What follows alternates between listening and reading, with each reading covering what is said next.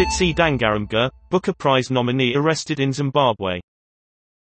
Tsitsi Dangarembga was detained as she took part in a protest against alleged government corruption.